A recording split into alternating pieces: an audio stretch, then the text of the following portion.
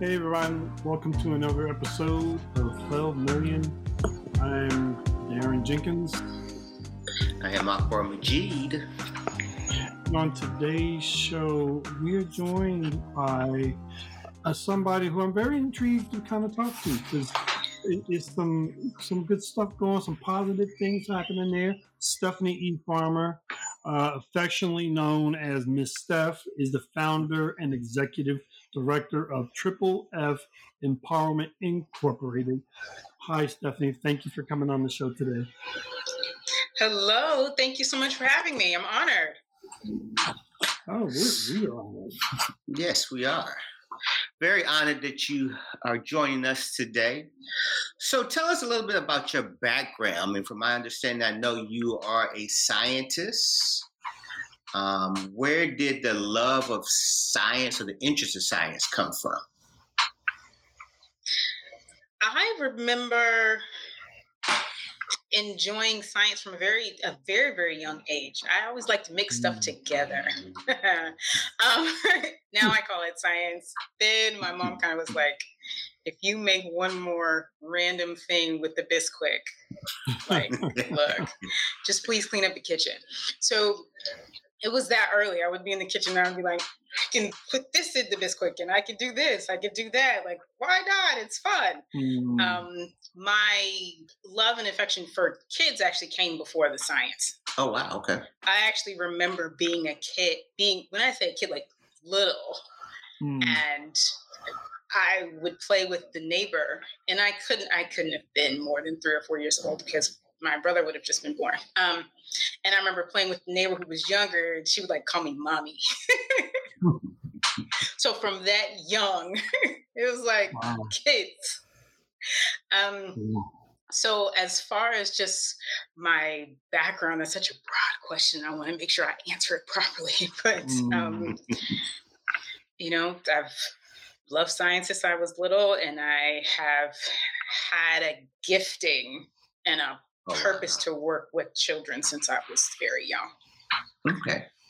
What was the impetus behind choosing biochemistry? That's some heavy duty stuff there. So what was supposed to happen was that at this point you would be talking to Dr. Stephanie E. Farmer, pediatrician. Okay. So when around age 12, I had, figured out I was into working with kids. And by then I was like, science is fabulous. I had pneumonia way too many times at that point. Had dealt with various things that I now know are certain chronic illnesses that I have names and have somewhat been treated. And so I wanted to actually be a nurse. And I wanted to be a pediatric nurse.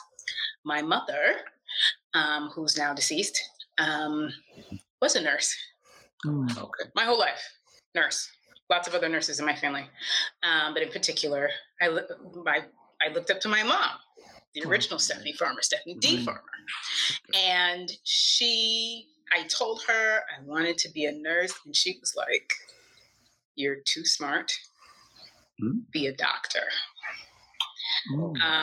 I remember those words she was like, no. And at this point in her lifetime, the way she was treated as a nurse was not real fabulous. Sure. The way she was treated as a Black nurse was not real great. And so she wanted me to do something else. So I was like, sure, Mom. Wow. The original Stephanie. What else do I do but follow what you told me to do? Especially during that time, please. None of this, like, do what you want to do stuff that we have happening out here now. And so by the time I was 13, I was saying, okay, I want to be a doctor. I want to be a pediatrician. Below, there's the kid thing again, right? And I was getting ready to go into high school. And I wanted to make sure I picked the correct courses such that I would be able to, by senior year, do calculus and physics and all that type of stuff in high school. And then when I went into college, I chose a major that had all of the prerequisites with it. Hence, therefore, and Got it. Bachelor's in Science and Biochemistry. Gotcha. Now, you grew up where? You grew up in New Mexico? I haven't sound. Okay. I think I'm going to change since we're recording. Right. No problem.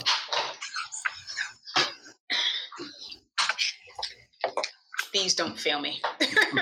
These we won't have an issue.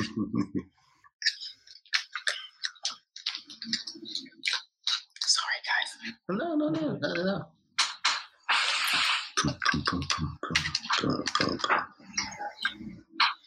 All right, are we? Yeah, let me We're good. So I can have a clear cut. Okay. So where did you grow up? So where did you? Because I have to change my settings. Okay, so I guess. Hello. Yeah, we hear you. Can you hear us? Okay. Oh, there it is.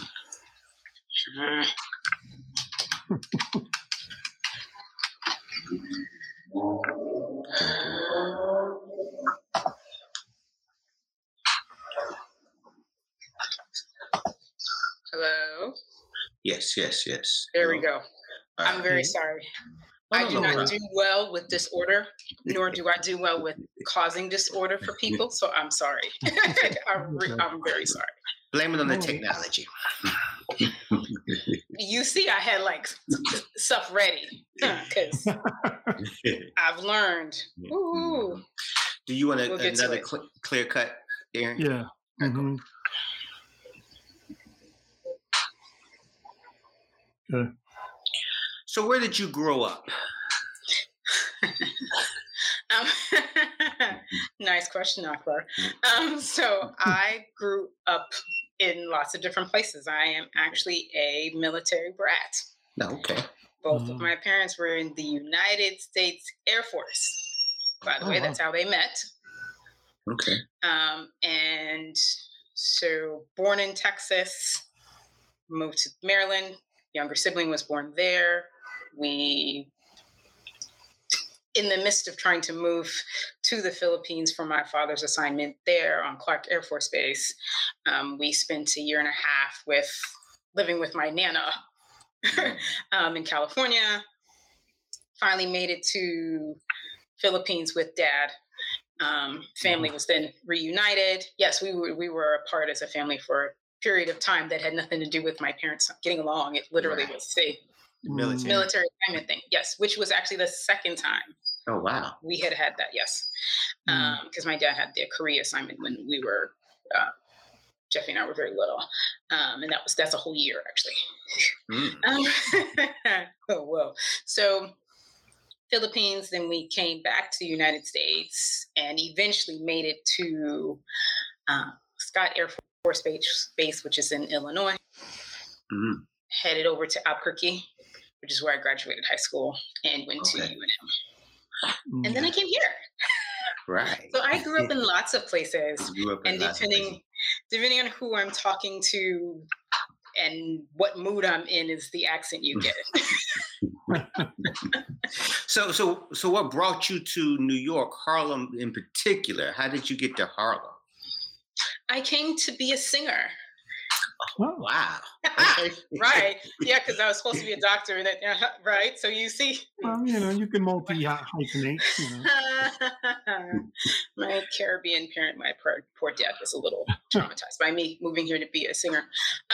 But yet, literally, it was like, I'm going to go to New York to be a singer. Oh, wow. And I specifically wanted to live in a community that was predominantly Black. Mm-hmm. Well, that's Harlem. And so it was either Harlem or Brooklyn. The roommate I had, she was coming to be a part of, we were both moving from New Mexico to New York. And so it was like, hey, let's be roommates. We were on an African dance team together, and we were really good friends.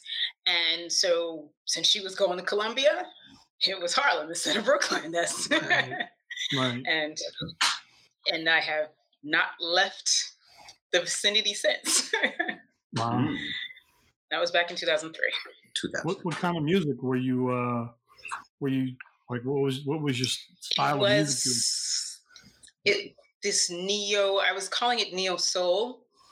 I mean, neo soul is so broad, especially at that time. I was very kind of into Indie and like a little Erykah Badu, but not more like Indie meets Nina meets a little Mahalia Jackson.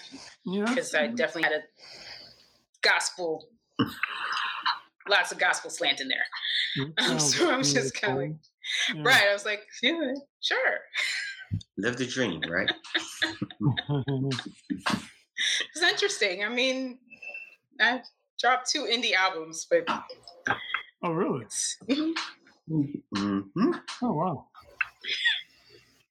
So I am a swirl of a person. Like swirl. Multi-swirled. That you're just a New Yorker, because I think that's essentially what all New Yorkers are, right? Like New York is like the opposite, like LA, and like if you're on the West Coast, LA is kind of like you're only 2 things: a waiter or an actor. Everyone wants to be an actor, whereas in New York, everybody has many different hats that they wear. So that's just the way we are. So yes, we have to be. So where did the transition back into science? How did that come about, right? So how did that come about? And then also a 2-pronged question. Where did TFE, when did you start TFE? So that's Triple F Empowerment Incorporated, right? Right, yes. Okay, so remember the Dr. Farmer, yada, yada, right? Okay, so I finished my biochem degree. I had even taken the MCAT, and it slapped me really hard. I had taken the MCAT. I was actually going to retake it, but then it was like, no. And I had explored dance because, again, remember, I moved here with the friend that I met in the dance troupe. So I had explored dance and all this type of stuff. And folks were like, Steph, your voice is so great. And like, yada, yada, yada. So I get here and I need a job.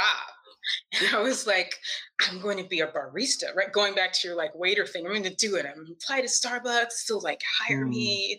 It'll happen. Like I have a degree. Why wouldn't Starbucks hire me? Starbucks is like, no, sis. This is New York. I'm gonna need you to have some experience in this. I don't care what your degree is. And I looked for a job for a period of time, which not very long, like about 6 months. And the thing that I was like, I'm not gonna do when I moved to New York, she took herself back to the laboratory and worked there. I worked in Tarrytown at something, it was called SIBA when I worked there. I imagine the company is still there, but I'm sure it's called something. Those companies like get bought and sold all the time. So like restaurants and clubs. Right. It's still the plastic chemical company, but who owns it right now? Some big conglomerate, I'm sure. And so I had hopped back into science like shortly after being here. So while I was pursuing and doing, I was doing private vocal lessons and like going downtown and randomly singing in the subway and going to open mics and all that type of stuff. I was working as a chemist. Oh, wow. Then also at that same time, the thing I was like, I'm going to take a break from church because I'm very like every Sunday kind of chick, right? And I was like, no, I'm not going to do it. I lasted 2 weeks, and the place there was a church very close to me, and ended up being very involved there. And they were eventually I wanted to transition back out of being laboratory scientist around 2007. And by then I was really involved in my church, and they're like, don't you want to come run our after school program? You really seem like you're really good with children. And I was like, yeah, I like kids. And I was helping run youth ministry and all that type of stuff. But I was like, I'm not a certified teacher. Like, I'm not certified to do that. That would be a bad idea. You don't want to make me the after school director. And my friend was like, okay, sure. Why did she ask me again? She did not take no for an answer. The next time she asked me, I was like, okay. So I get over there, run after school, summer camp. That's how I got into after school and summer camp. So it's 2007. And I had left the lab. I was like, no more science. I'm going to do youth work. And then I noticed the kids are coming for homework help, and I find out atrocious things that are atrocity to me about that they don't have science every day. I'm like, you what? Excuse? No, that stuff we don't. We do ELA and math all day, and then sometimes we do specials. What's a special, bro? What's a special? I don't understand, because remember, you asked me where I grew up, which was essentially in the United States military, and there's like a set of subjects that you're always taught, and you always have like. So in New York City, science, art, PE. Let's see the other one. Social studies, music. Those are called specials in elementary school. Okay. Special? Wait a minute. I got you. I'm coming. I'm about to break it down. So meaning those subjects are taught not by your classroom teacher. They're taught by a specialist, a person that's hired to teach music, hired to teach science, art to like the whole school. And you have, I wonder why our children don't have enough science. Okay. And you have those subjects like twice a week. Oh, wow. Twice a week? For 45 minutes. It's really more like 40 by the time the teacher gets in there, because sometimes the teacher's not doing it in their own room. When I eventually was doing it at a charter school later in the story. Right. Because this is still before I started TFE. Okay. I'm running after school for my church's community development organization. Okay. Right. And we had a summer camp and all that type of stuff. So long story short, I find this out and I'm like, to what we're not going to do. So I incorporated into our summer camp. We would have this faith-based summer camp. We would have yada yada, all of our stuff and field trips and this, that, and the third. But I started teaching science to the kids. So I added that to the thing. So they would have it. So after that, then there was a period of time, again, my chronic illnesses, which now have names. I eventually found out that I had really advanced endometriosis. But so unnamed at the time, unnamed illness starts to rear its head around 2010. And by 2012, I had ended up leaving the job. We'll leave how that happened out for this time. Left the job because I wasn't able to work, this, that, whatever. I left the job and had a situation to where I found out that the kids that I had helped kind of raise and work with from 2007 to 2012, for various reasons, the church organization, the community development part was not going to have summer camp. And I was like, this is like one of your main parts. It wasn't going to have summer camp. The dance instructor, who was a dear friend of mine, had told me she wanted me to be in the show because she does live music with her shows. And so she wanted me to sing. It was an interfaith piece, and I was representing Christian faith, and she had me do Lord's Prayer, yada yada yada. So it's May 2012. We're at the final. Are you getting a lot of? You want to hold up for a second?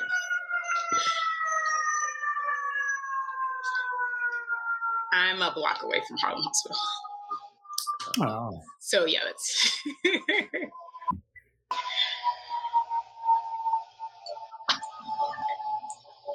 I used to be in 7th Ave. Way more sirens there. Way. That's a whole other conversation. Okay, it sounds like they've passed. Yep. Okay, so, yikes. Circle back around. Yeah.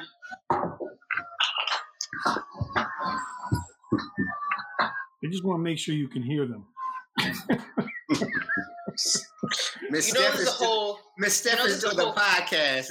You're like, she's doing the podcast, so let us drive by a couple times. There's a whole conversation about whether or not they have to have the sirens on and this, that, and the third and stuff, and how that happens in certain communities, but not others. Right. And they just do the lights in certain places. Yeah. Instead of all that. I think we're good. Yeah, now it's good. I can tell like they're done. All right, so where was I? Yeah, so it's May 2012. Mm-hmm. And my friend who's asked me to be in her performance, the show is now up. Mind you, I've been on medical leave since November 2011. I am kind of sort of in remission again. There wasn't a name yet for said condition. I didn't know what was going on, but I hit remission, was able to perform, do the show, yada yada. So we are doing, it's like opening week. Her shows run the week. And again, remember, I'm singing while they're dancing. And we're in the dressing room for the first show in the run. And she's like, so many stuff. Like, what's going on with so-and-so's, I'm going to leave name out on purpose, with their summer camp. Because she knew I was on leave and was not a part of the origin anymore, yada, yada. I was like, you know what? They're not having camp. It's like, isn't that? She was like, you should start your own camp. I will find you a space. Oh, wow. It's New York City. I look at her like,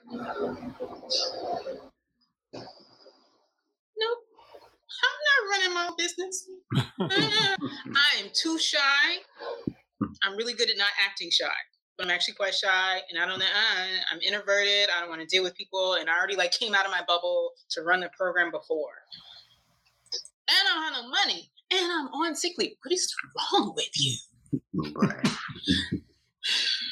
Apparently, she remembers this part of the conversation, and it's actually kind of a blessing, in my opinion, that I don't remember this part of the conversation, because I have elephant memory, is what my friends usually kind of say. They're like, you don't tend to forget stuff. But apparently later, as we were finished getting ready to go on for the show, I do remember the fact that she was doing a child's hair, because she does this multi-generational thing. It's really fabulous.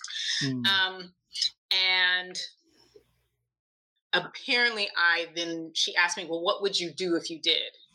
So apparently I rattle off this whole design of Miss Steph Science Club, and we're going to do science all the time, yada, yada. So the part she remembers, I don't. Mm-hmm. And to this day, she reminds me, she was like, you had a whole entire program ready to go. And so then the show finishes, and so it's mid-May 2020. By mid-May 2012. By June 2012, I had an EIN number. The military, that kicked in. Right.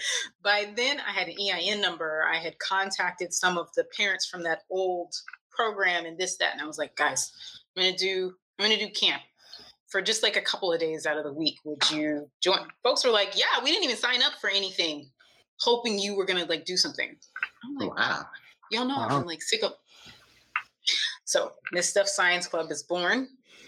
It was originally Triple F Empowerment LLC. That was when I had, when you DIY stuff and you forget to ask a lawyer because you think it's going to cost too much, you don't know that LLCs can't be converted into nonprofits. Right. Because LLCs are actually owned by somebody. Right. So we went that conversion and all that type of stuff eventually, but I always knew I wanted the camp shirts to be red, my mom's favorite color. I always knew I wanted it to be called Miss Stuff Science Club because that was just what was put on my heart. And Triple F Empowerment actually comes from the 3 original people that started: myself, and my brother, and my father. And so 3 Triple F. People are always like, is Triple F some special science something? Yeah, I'm like, no, it's not. It's more of a family legacy thing. Okay. At the time, neither my brother or myself were married, had children, or whatever. We still are in that state now, but and so I wanted legacy for us. I had already had them. Well, and told them that they would help me with something called a Triple F fund.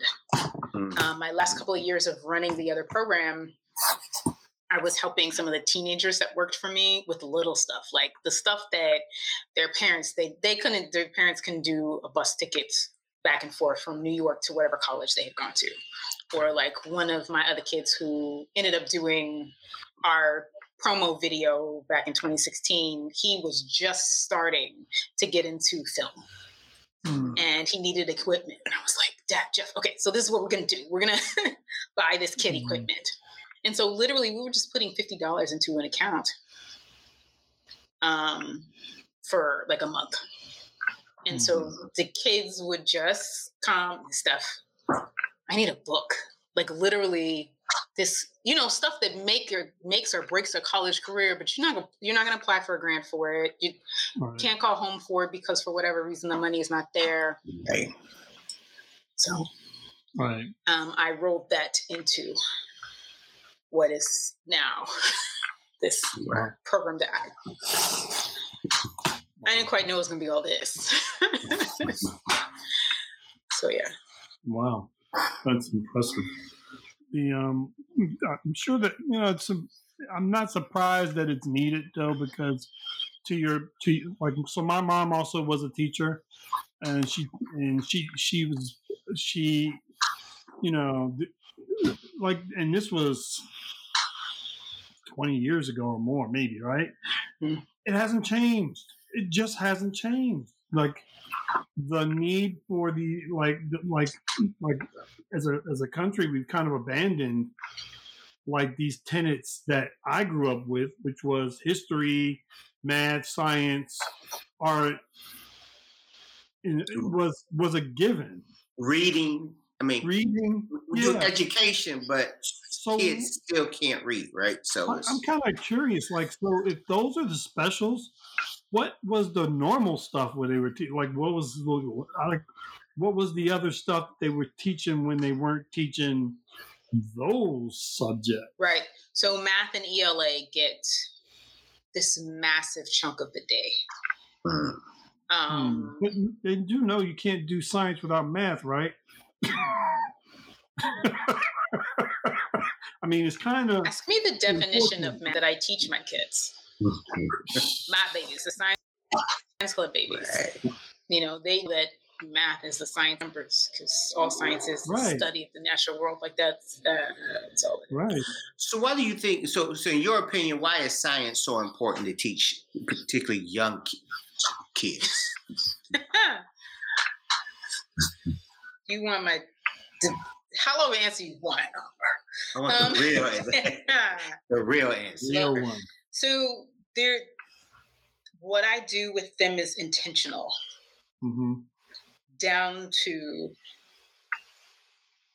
the way Ms. Steph is spelled on the shirt, down to the color of the t-shirt, down to picking empowerment. Because I knew I wanted something that had farmer in it without saying like Farmer Foundation. I didn't want to call it that. Okay. So that word empowerment, we inspire, empower, and encourage young people to go into the STEAM fields. So if I teach you science in the fun way, the way it is to be taught, the way I was blessed to have it be taught to me by various teachers. Typically, I interact with all kinds of adults of various ages who were like, my science teacher was terrible. But I know for a fact I was purposed to not only work with children, but to bring science to children, because my whole experience with science teachers, except for one, that was not pretty. But all the rest of them was fantastic. Even in the school where people, like the graduating class, it was like 30% of the freshmen that started graduated. Oh, wow. Even at that school, I ended up being in science. So all that being said, is that science is empowering, and you get to be creative. You read, you do math. There's historic content to science. All of this stuff that gets opened up, on top of the fact that children are due learners. Right. So every child is a tactile learner in some way. They might not want to touch the slime, but they might want to touch and stir it. Right? Now you get the kids who want to touch it and eat it and all that kind of stuff, and then you got bring it back. But teaching science, and specifically yesterday when I taught my little ones, and I do teach as young as age 2. Actually. Oh wow! Oh yeah, I go to daycares in the neighborhood. I have daycare clients who do the Traveling Science Teacher Initiative. So I go in and I let them know, they're getting to experience what happens chemically or physically, but I'm also teaching what now is called SEL, right? You have social emotional learning, all that type of stuff. Right. Several people have been like, this stuff you have been doing that. Just write it on the grants and let them know that that's what you've been doing, because I didn't know what it was called. Right. I'm like, this is how you teach people. Well, I didn't know it was called until last year, right? So, yeah. So the thing, but science teaches all of that stuff. Right. Teaches patience, self-control, perseverance, and then patience again, self-control again, and waiting, because I had they were doing this activity we call dancing milk, and all it is, it's milk. You have to use whole milk. Fat content in the milk then responds to the last step is to add soap. Okay, in between putting the milk in the plate, you put food coloring in. Food coloring is water soluble and not fat soluble. Right. Okay. So when you add soap, the soap basically moves. I'm doing the kid version of it. The soap and the fat molecules react, which makes the water soluble food coloring look like this, right? Because the fat moving makes the water move, right? Does that make sense? Yeah. See, and you get the connections. There's similarities, and there's things that aren't similar. Okay, and those are the different things that we're teaching when we're teaching science, and why we're waiting until grade 5 or 6, right, or Lord forbid 7, right? To do activities, hands-on activities, because that's when we can trust them to handle the chemicals, is stupid. Yes, I said it. I hope that's not offensive, and I hope that's not inappropriate for your show. But it's illogical. Not only is it illogical, it's disrespectful. It's disrespectful to the children. Because why would you wait so long? Don't you teach them? We teach them to walk. We teach them to talk. We teach them to stand in line, all that type of stuff. Why not teach them scientific concepts and principles and terminology when they're little, so that when you get to the upper grades, they don't all of a sudden have this anxiety with it. Right. Yeah, that's true. That's absolutely true. I love science. I mean, it teaches you so many things, and I, you know, no, no two people get the same thing out of it. And there's that too, which means when you're in this group dynamic teaching it,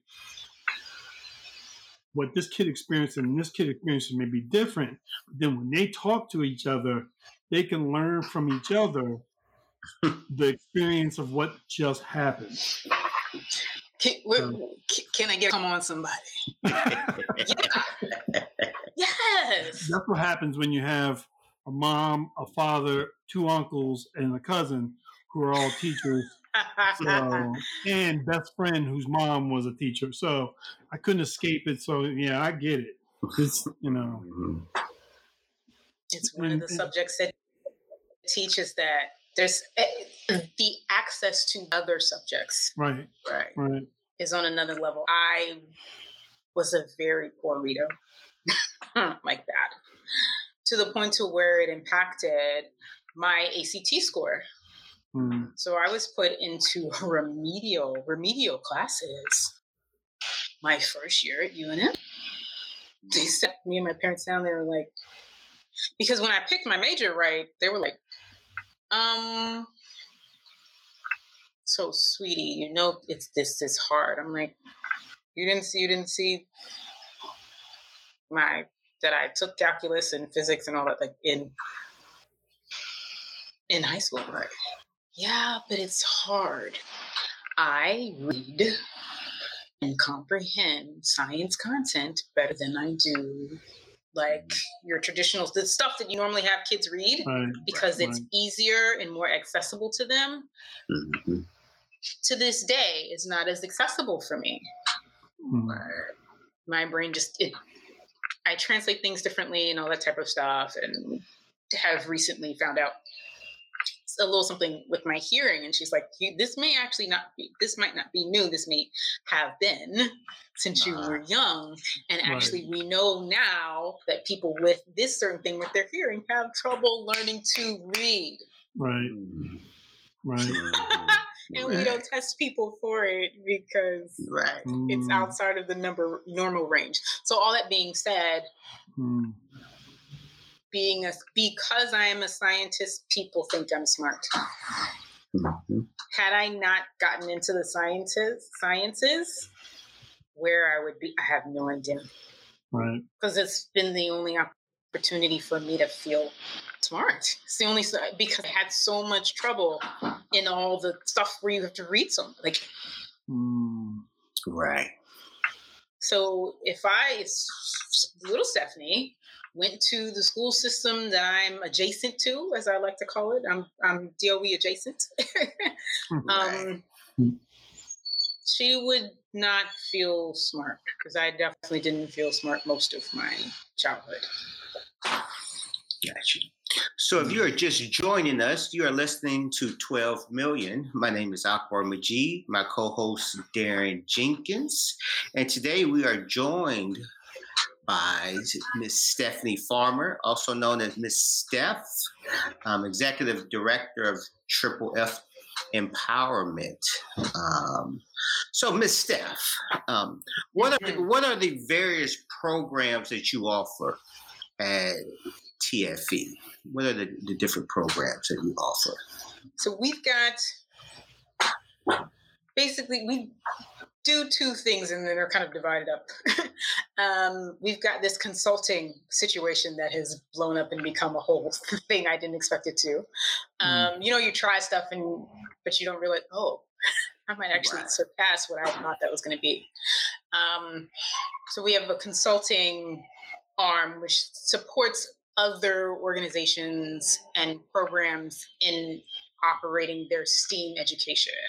That includes our Traveling Science Teacher Initiative, that includes some one-on-one tutoring that I do, and then it includes general just consulting. Right now I'm helping, there's an organization that is doing Summer Rising, and I'm helping them deal with their lesson plans. so that they're like lesson plans. Right. And then the other, right, so that's that arm. And then we've got our clubs. So we've got 2 clubs. We've got Summer Science Club and Saturday Science Club. Got you. Okay. Has it been? How's COVID treated? Like, have you adapted to? Because we were taught, we had another guest on our show, Dr. Camille Cohen, and she was I talking listened to about that episode. distance learning, and so I would assume you did a fair amount of that for the program to continue, correct? You are absolutely correct. Pivot. Right. Like, there's on a dime, and then there's on like the nanometer, right? So what was it, March 16th, right? When we got the announcement. It was like, yeah. When it's like, yeah, so you're staying home. No, thank you. There won't be school tomorrow. I cried.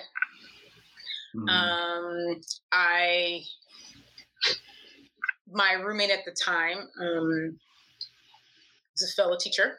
She and I were good friends before, and we're still good friends. And she was, well, still does, teaches music. So we were in that apartment teaching science in one room and music in the other room for like from mid-March 2020 till February. I just recently moved. Wow. So remote teaching, I cried just out of the sheer, I'm a very emotional person. I'm very sensitive, which is one of the ways that I help relate to my students. Like I feel all the big feelings that they feel. I'm just like, oh. And so I was just like,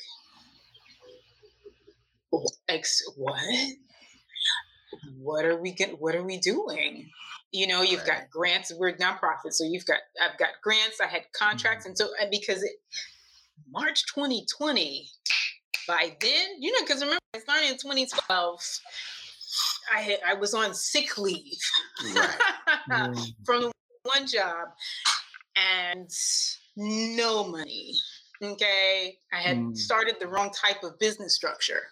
So from there to then March 2020, where we had like not a lot of grants, but we had a few, like we had little baby grants. I had some contracts, and people were coming for a traveling science teacher, and I was going there, and I was going to 10 locations, some of them multiple times a week.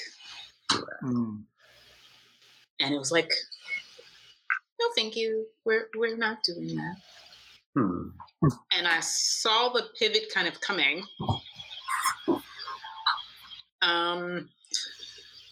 I did not think once, and then kind of military stuff kicked in.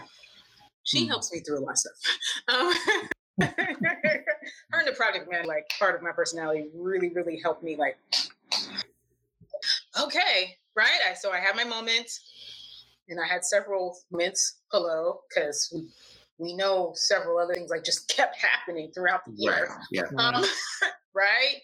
So I had my several moments, but meanwhile, project manager / you have military training, you know what to do, really helped, thank you God, helped me through this and helped me just, let's go. Okay, we have to pivot. Right. Okay, fine. I'm not entertained with it, but what we're not going to do is not have program. Right. So I had a board meeting. I was like, okay, people. So, if y'all really want to tell me, you're the board. I trust you. I invited all of you, but still, I trust you, and you got to do your job. So if you really feel like we should, say not do summer camp, fine. But I think that's a really bad idea, and that our whole organization would die if we didn't do summer camp. Right.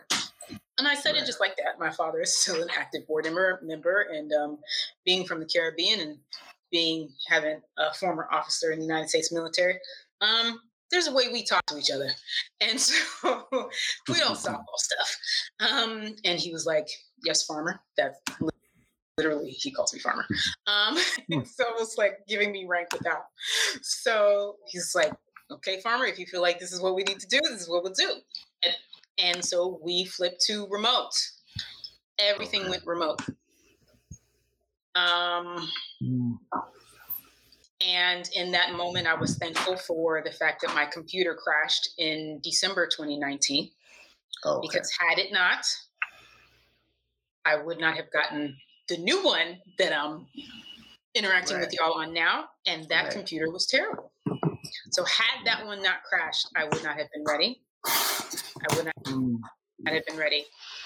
Had we not had a big following, I didn't really understand how big the following was until we got online. I had no idea. Had that not been there, I think it would have crashed. So similar to what happened when I ended up leaving the other organization and parents were like, "Yeah, Miss Steph, we were holding off, waiting for you." Same thing kind of happened. The parents were like, "Are you going to do a remote camp?" I'm like, "Yes, we are." Oh, wow. So I packed, my roommate would just know, she knew I would pack up stuff.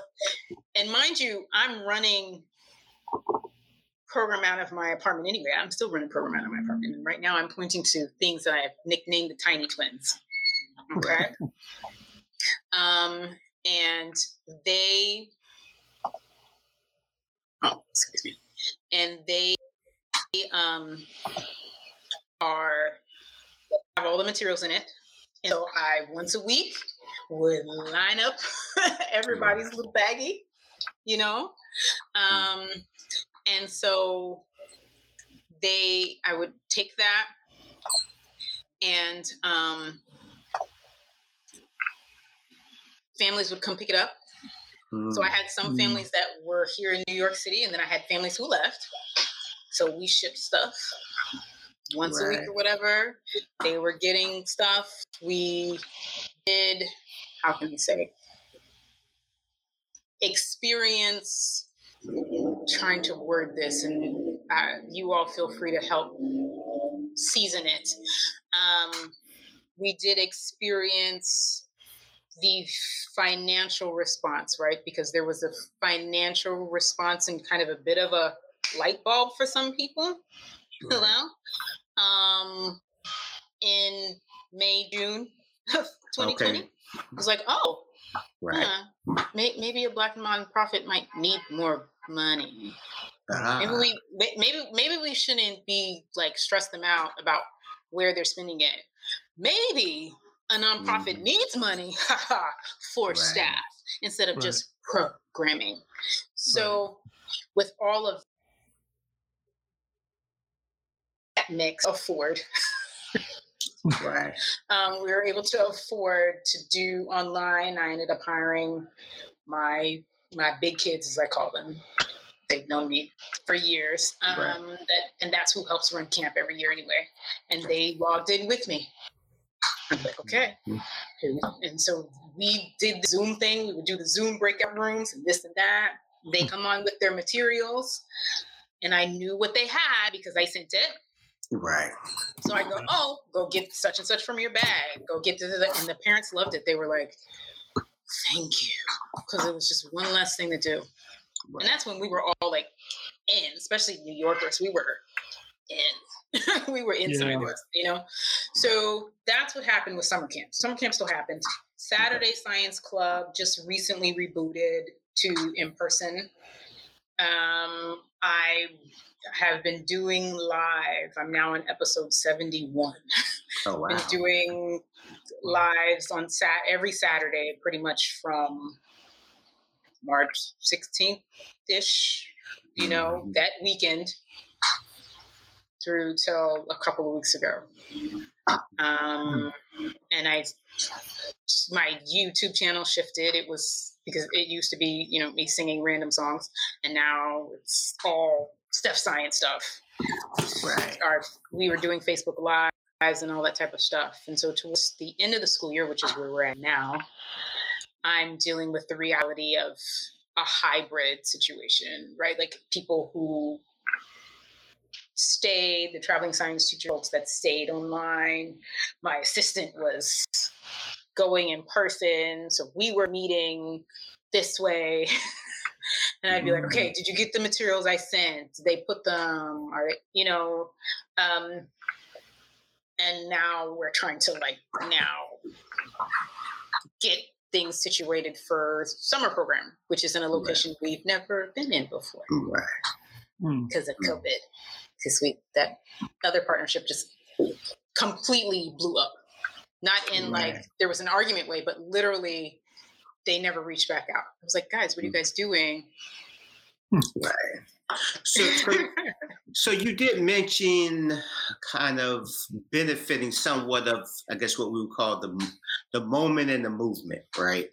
Do you feel that foundations or other funding sources have been more receptive, or do you think it's sustainable? Or a question we ask: do you believe this is sustainable, or do you think this is more of a moment? Okay, yeah. So several questions there. Love it, and just. I commend how on point, right? Those are the right questions. You know what I'm saying? And that's what I'm dealing with. Okay, so which foundations are not going to ask me for the insane reporting, right? Dude, we are a 1.5 person show, right? I have some staff that works with me part time, but then the rest of it, it's me, and then I've got a board. Okay. So that's some of the issue, the reckoning, not only just racially, but just the reckoning of looking at nonprofits and being you're a business. So if I'm a foundation that wants nonprofits to do what they do, and I like small business, maybe I need to not put the same amount of expectations for $5,000. Right. The red bureaucracy and the over bureaucracy and the oversight, kind of. Right. So we do have one funder that clearly has tried to actively adjust themselves, and they were already on the way to adjustment before COVID even hit. Oh wow! So they were on their way to adjustment. So then COVID hit, and then all that all that hit, and so they made that adjustment. Then, like I said, there's small businesses, and one small business in particular was looking for somebody looking like me to give money to. And one of the parents happened to mention my name. Have you thought of giving to Miss Stuff? Right. And literally, they wrote a check. Gotcha. Right. They wrote a check. That was, and going to your point of sustainability, that was for last year, and that really helped us last year. But are we seeing that money still again? Is it a repeat thing? No, not so much. Right. Still trying to get these big folks in the granting area to really understand it and go, yes, we want to give to you. And then on the other hand, because we've stayed active, and because literally you can go on my YouTube channel, on the Facebook and the Instagram and see me teaching, I've gotten a lot of requests from potential partners. So maybe not so much just grant funds or donors, which we do still need. That still needs to be worked on. But as far as being out there enough to where other people in the community can know about it, that is increased. And just trying to just make sure that Harlem knows, like, guys, like, this is free. I'm going. I mean, the stuff that's in person and all that type of stuff, is it free? No, but real close, like extremely close, right. Just a few decimal points over for free. Like, it's here for you, right? Your kid. And really, frankly, you, because if you want to come volunteer and you want to come learn some science, hey, why not? Like, it's here for you. You're who I designed this for. I'm here for you. That has become more clear. Gotcha. Right. Because of the online presence, because of the necessitated pivot. Just like, who changes the business model in the middle of a school year? Well, not even in the middle of the school year. It was like February is. Yeah. We're getting ready for testing by February. Now, and I guess across the country, schools, a lot of schools have problem pivoting, right? One, because of the perceived digital divide, right? Or lack of computers in schools, right? And then lack of qualified teachers to teach on the lack of computers in school.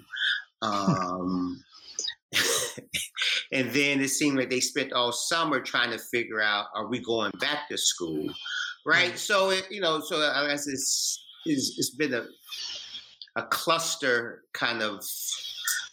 It's dealing with kind of urban education and online schooling.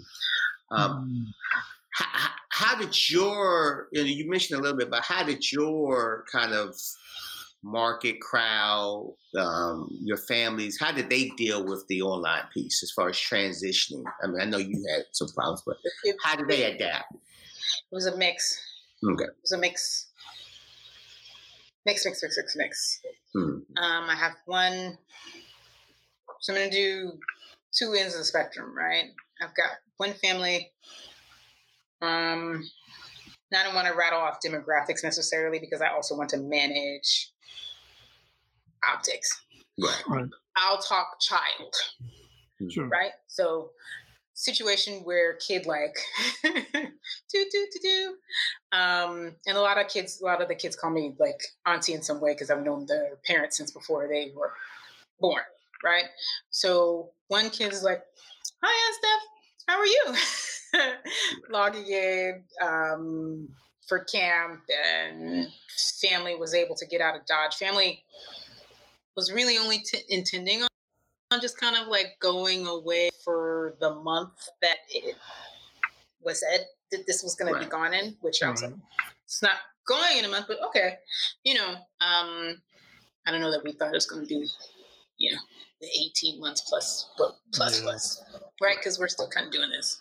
Just as a scientist, I'm like, let's clarify. But all that being said is that child responded well and can just socialize anywhere, loves being around adults, computer access, family figured out how to get computer access to where they went. And child goes to a school that ended up being back in person because that school has the resources to make that whole in-person thing safe. Okay.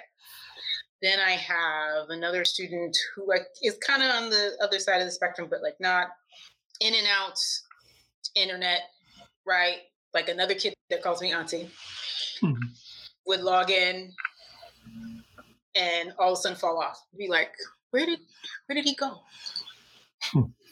And then would pop back up, and they would come back because I had them all scheduled at certain times to come in. So some of the kids were getting like 1-on-1, if not 1-on-2. Like my assistant would come in, and so the two of us would work with, right? Just to really give them the time that they never get. So not only do you not get like science, you're not getting just. So how are you? And do you like the project? How dare I, as a teacher, ask you how you like the project, whether or not you want to do it again? Craziness, right? So that situation and that kid just do so much better when they're allowed to go back to school. That child and the family was just better. And so keeping up to date with them. Another set of family just doing better when the kid could just be back in school. Some kids just do whatever. And when I say back in school, I mean physically in school, because as an editor, I was really persnickety about this whole homeschool term that was being thrown around. And I was like, whoa, this is not homeschool. This is school at home. Right. Yeah. Okay. Right. Meaning both parents and teacher are working way hard and kid is stressed out. That's what happened. Right. Okay. Homeschool is you design this thing for your kid. Mm-hmm. You get to do whatever you feel is appropriate for your child. And it's a lot shorter day. Mm-hmm. Right. Like we're keeping these babies online from 8. Right. And they're hopping links 8 till like 6 because they're after school. Right. How do I know they're going to after school? Because kids logging on to me. Right. Going to virtual after school. Wow. Mm-hmm. It's a lot of hours. So, right, that's a lot of hours. So not only did we have the digital divide stuff, which really took up a lot of the oxygen, but just the concept of, is this the way we should be teaching children anyway? Because anybody and this is coming from, remember, the chick that's not a trained educator. Right. I'm learning from just purpose. Right. Right. I'm just observant. Right. Okay, I'm adjacent. I've not sat in education courses. I mean, I've taken some stuff over the years to, of course, to manage and learn to write lessons, all that type of stuff. But like, I didn't go to school for this, but yet we have this school system designed for whom exactly? Right. So to answer your question, a lot of the stuff that came out of this, and I had a great conversation with one of my dear friends she's a principal in LA. She's just, she's like, this is crazy. But just learning the concept of even why did we have so many kids? Class size, talking about class size. Why did we have so many children in the room before a pandemic? So now you find out, it's literally physically unhealthy to have all those bodies in the room. Right. Mm-hmm. Yeah. And now how do we get everybody back into the school building, learning in the school building? But should we really put all those people back together in the same room? Right. On top of the fact, children learn differently, this, that, and whatever. And the amount of how are we assessing kids? Are we even assessing kids? Should we be doing assessments online? And how do I make sure that they are not cheating or whatever? Or how do I make sure that they're actually paying attention and filling it out? And what does the assessment even tell me? Exactly. Yeah. Yeah. True. So I always like to ask my kids, okay, so did I answer your question? When they ask me a question, did I answer your question? It was crazy. Yes. That's my short. Right. It was crazy, and it was going to be crazy because of the flaws in our system. Right. That was not going to go well. Right. Yeah. Nothing like a monkey wrench thrown into a machine that doesn't work anyway.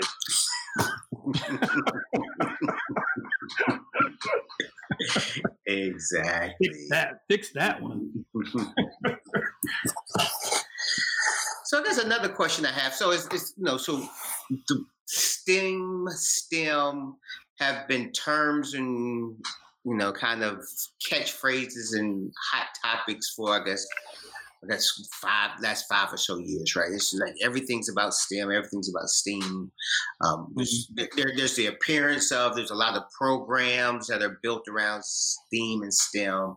Schools apparently have curriculums that are focusing on STEAM and STEM.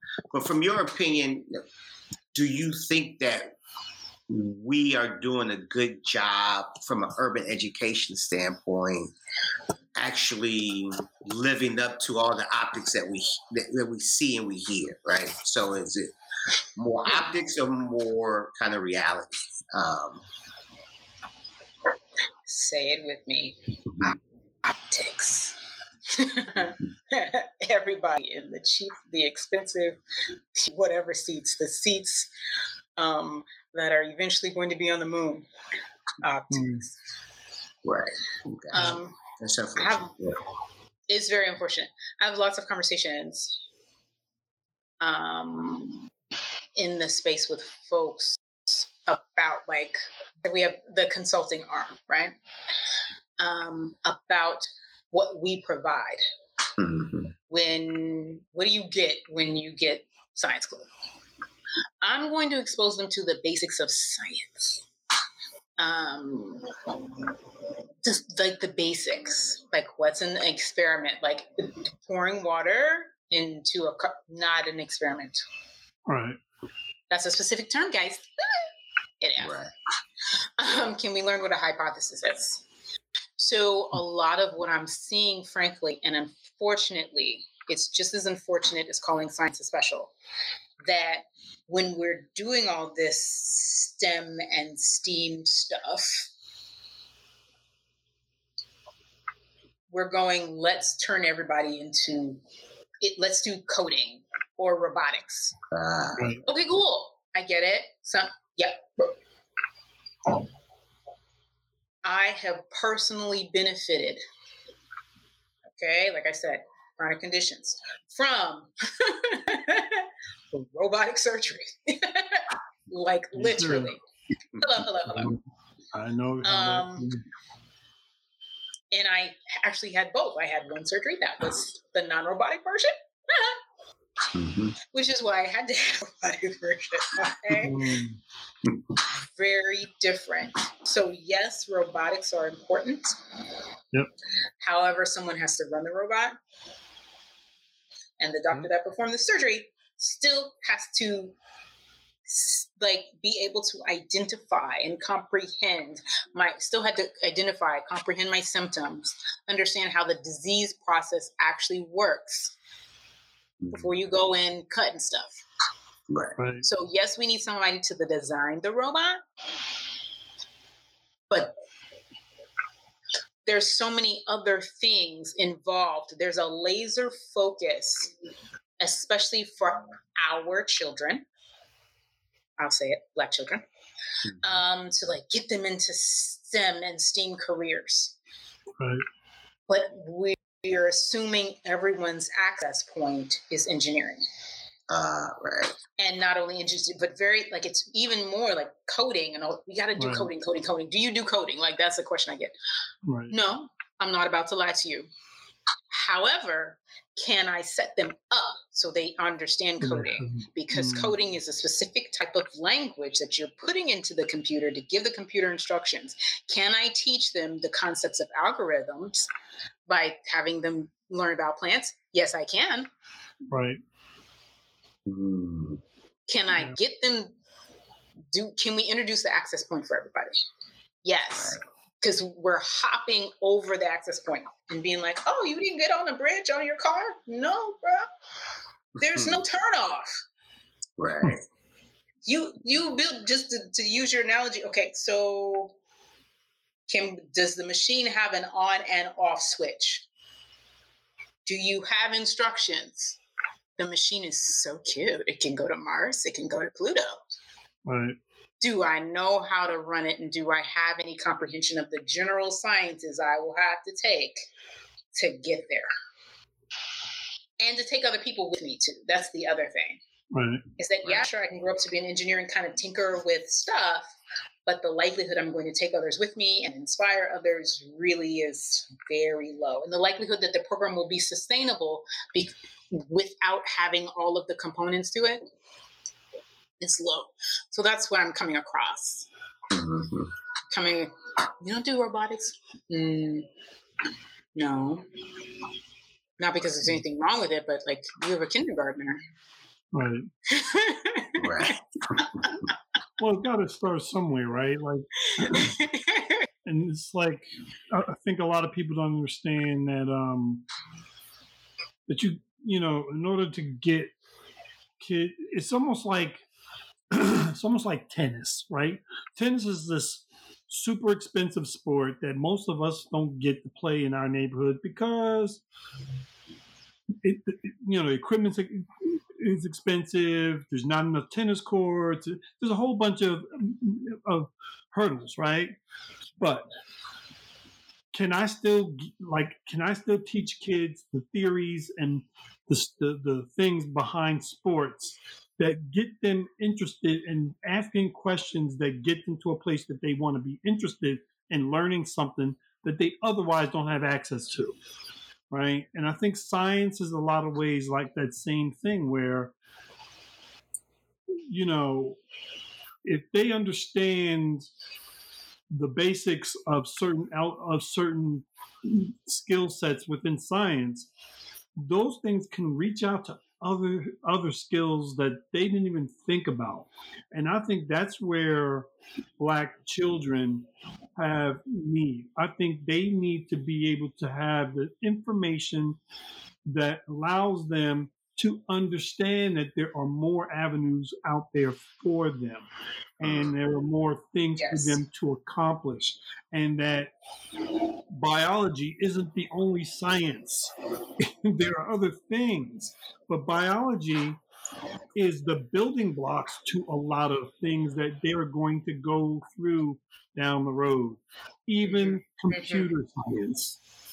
If you understand DNA sequencing, you can understand algorithmic programming. Yeah, it's foundational stuff. On top of the fact, not everyone needs to be a computer scientist, but everyone needs to know some biology. Right. And case in point, the COVID.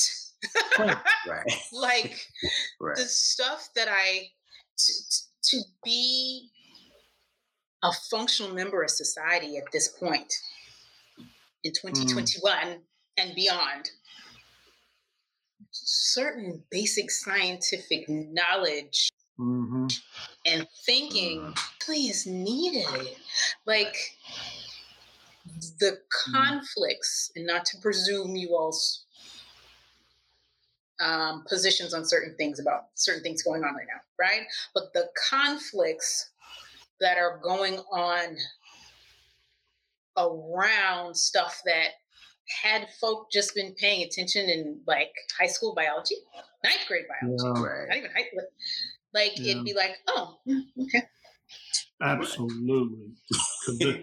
Most of the people who have a problem with the vaccines, most of the people who have misunderstood the information and been disseminated for COVID are those people who probably have limited science experience or limited exposure to that when they were kids. And that's, so you just grow up kind of like assuming things. Right. That's just that's a sad place to be, especially nowadays. Like, I think it's almost impossible that the future of our country isn't going to be entwined with science. It's just not possible on all several levels. Yeah. Like, it may be that at some point you're going to bring back to your Starbucks thing. There may be a point at some Which point is very highly scientific. Coffee is. You're going to need like a degree, like a scientific degree, just to work at Starbucks. It might. You never. It's. And God knows, I wish some of these people that were passing out wrong information about COVID had more had taken the time to learn more about the science of what they're trying to say, because otherwise, I mean, they just sound stupid. I hate to say it. They sound stupid. And I mean, even going back to accessibility, right? Because what was even available to you? Right. One of the activities I did before doing the milk activity in class yesterday, we did this. You can do kind of the same thing, same type of thing, same genre of science investigations with water, pepper, and dish soap, right? It's water. You sprinkle the pepper over. Not too thick of a layer because I did that yesterday.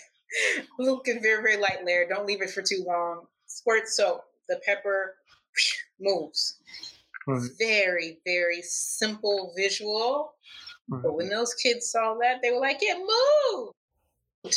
Right. That's what happens to the dirt when you wash your hands. Done. Right. You think they'll forget that? No, not at all. Right. Ever? Yeah. Right. And they can relate to it because it was easy for them to take in and understand in the context of what you're doing. Right. Simple, 1, 2, 3. But it's not something that not everybody even just knows the concepts of why oil and water don't mix. All that's done. Like, Right. You know, and why washing your hands during this particular pandemic is so important. Right. Because of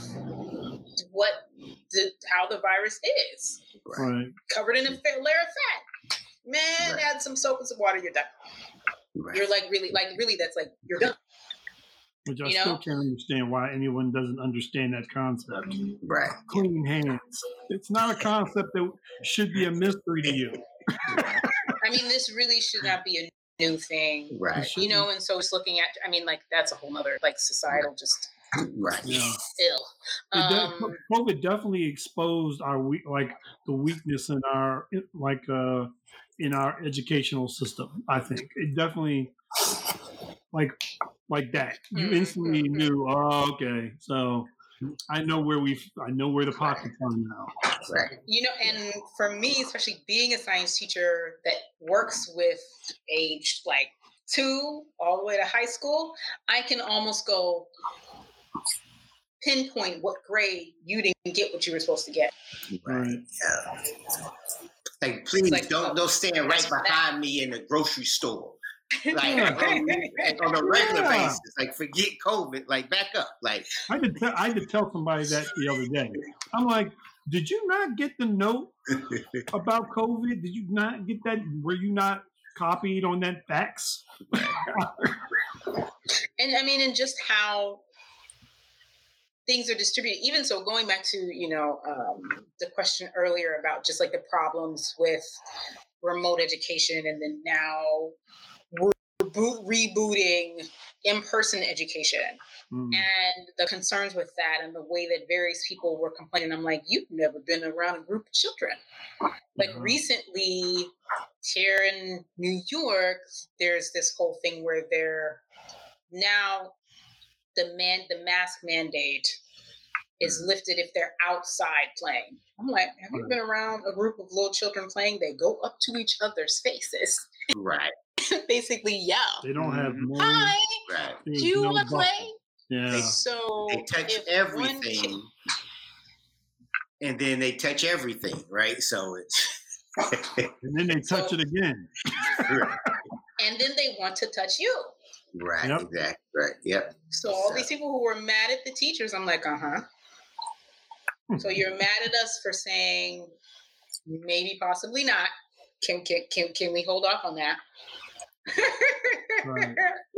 Or all the people who were like, yeah.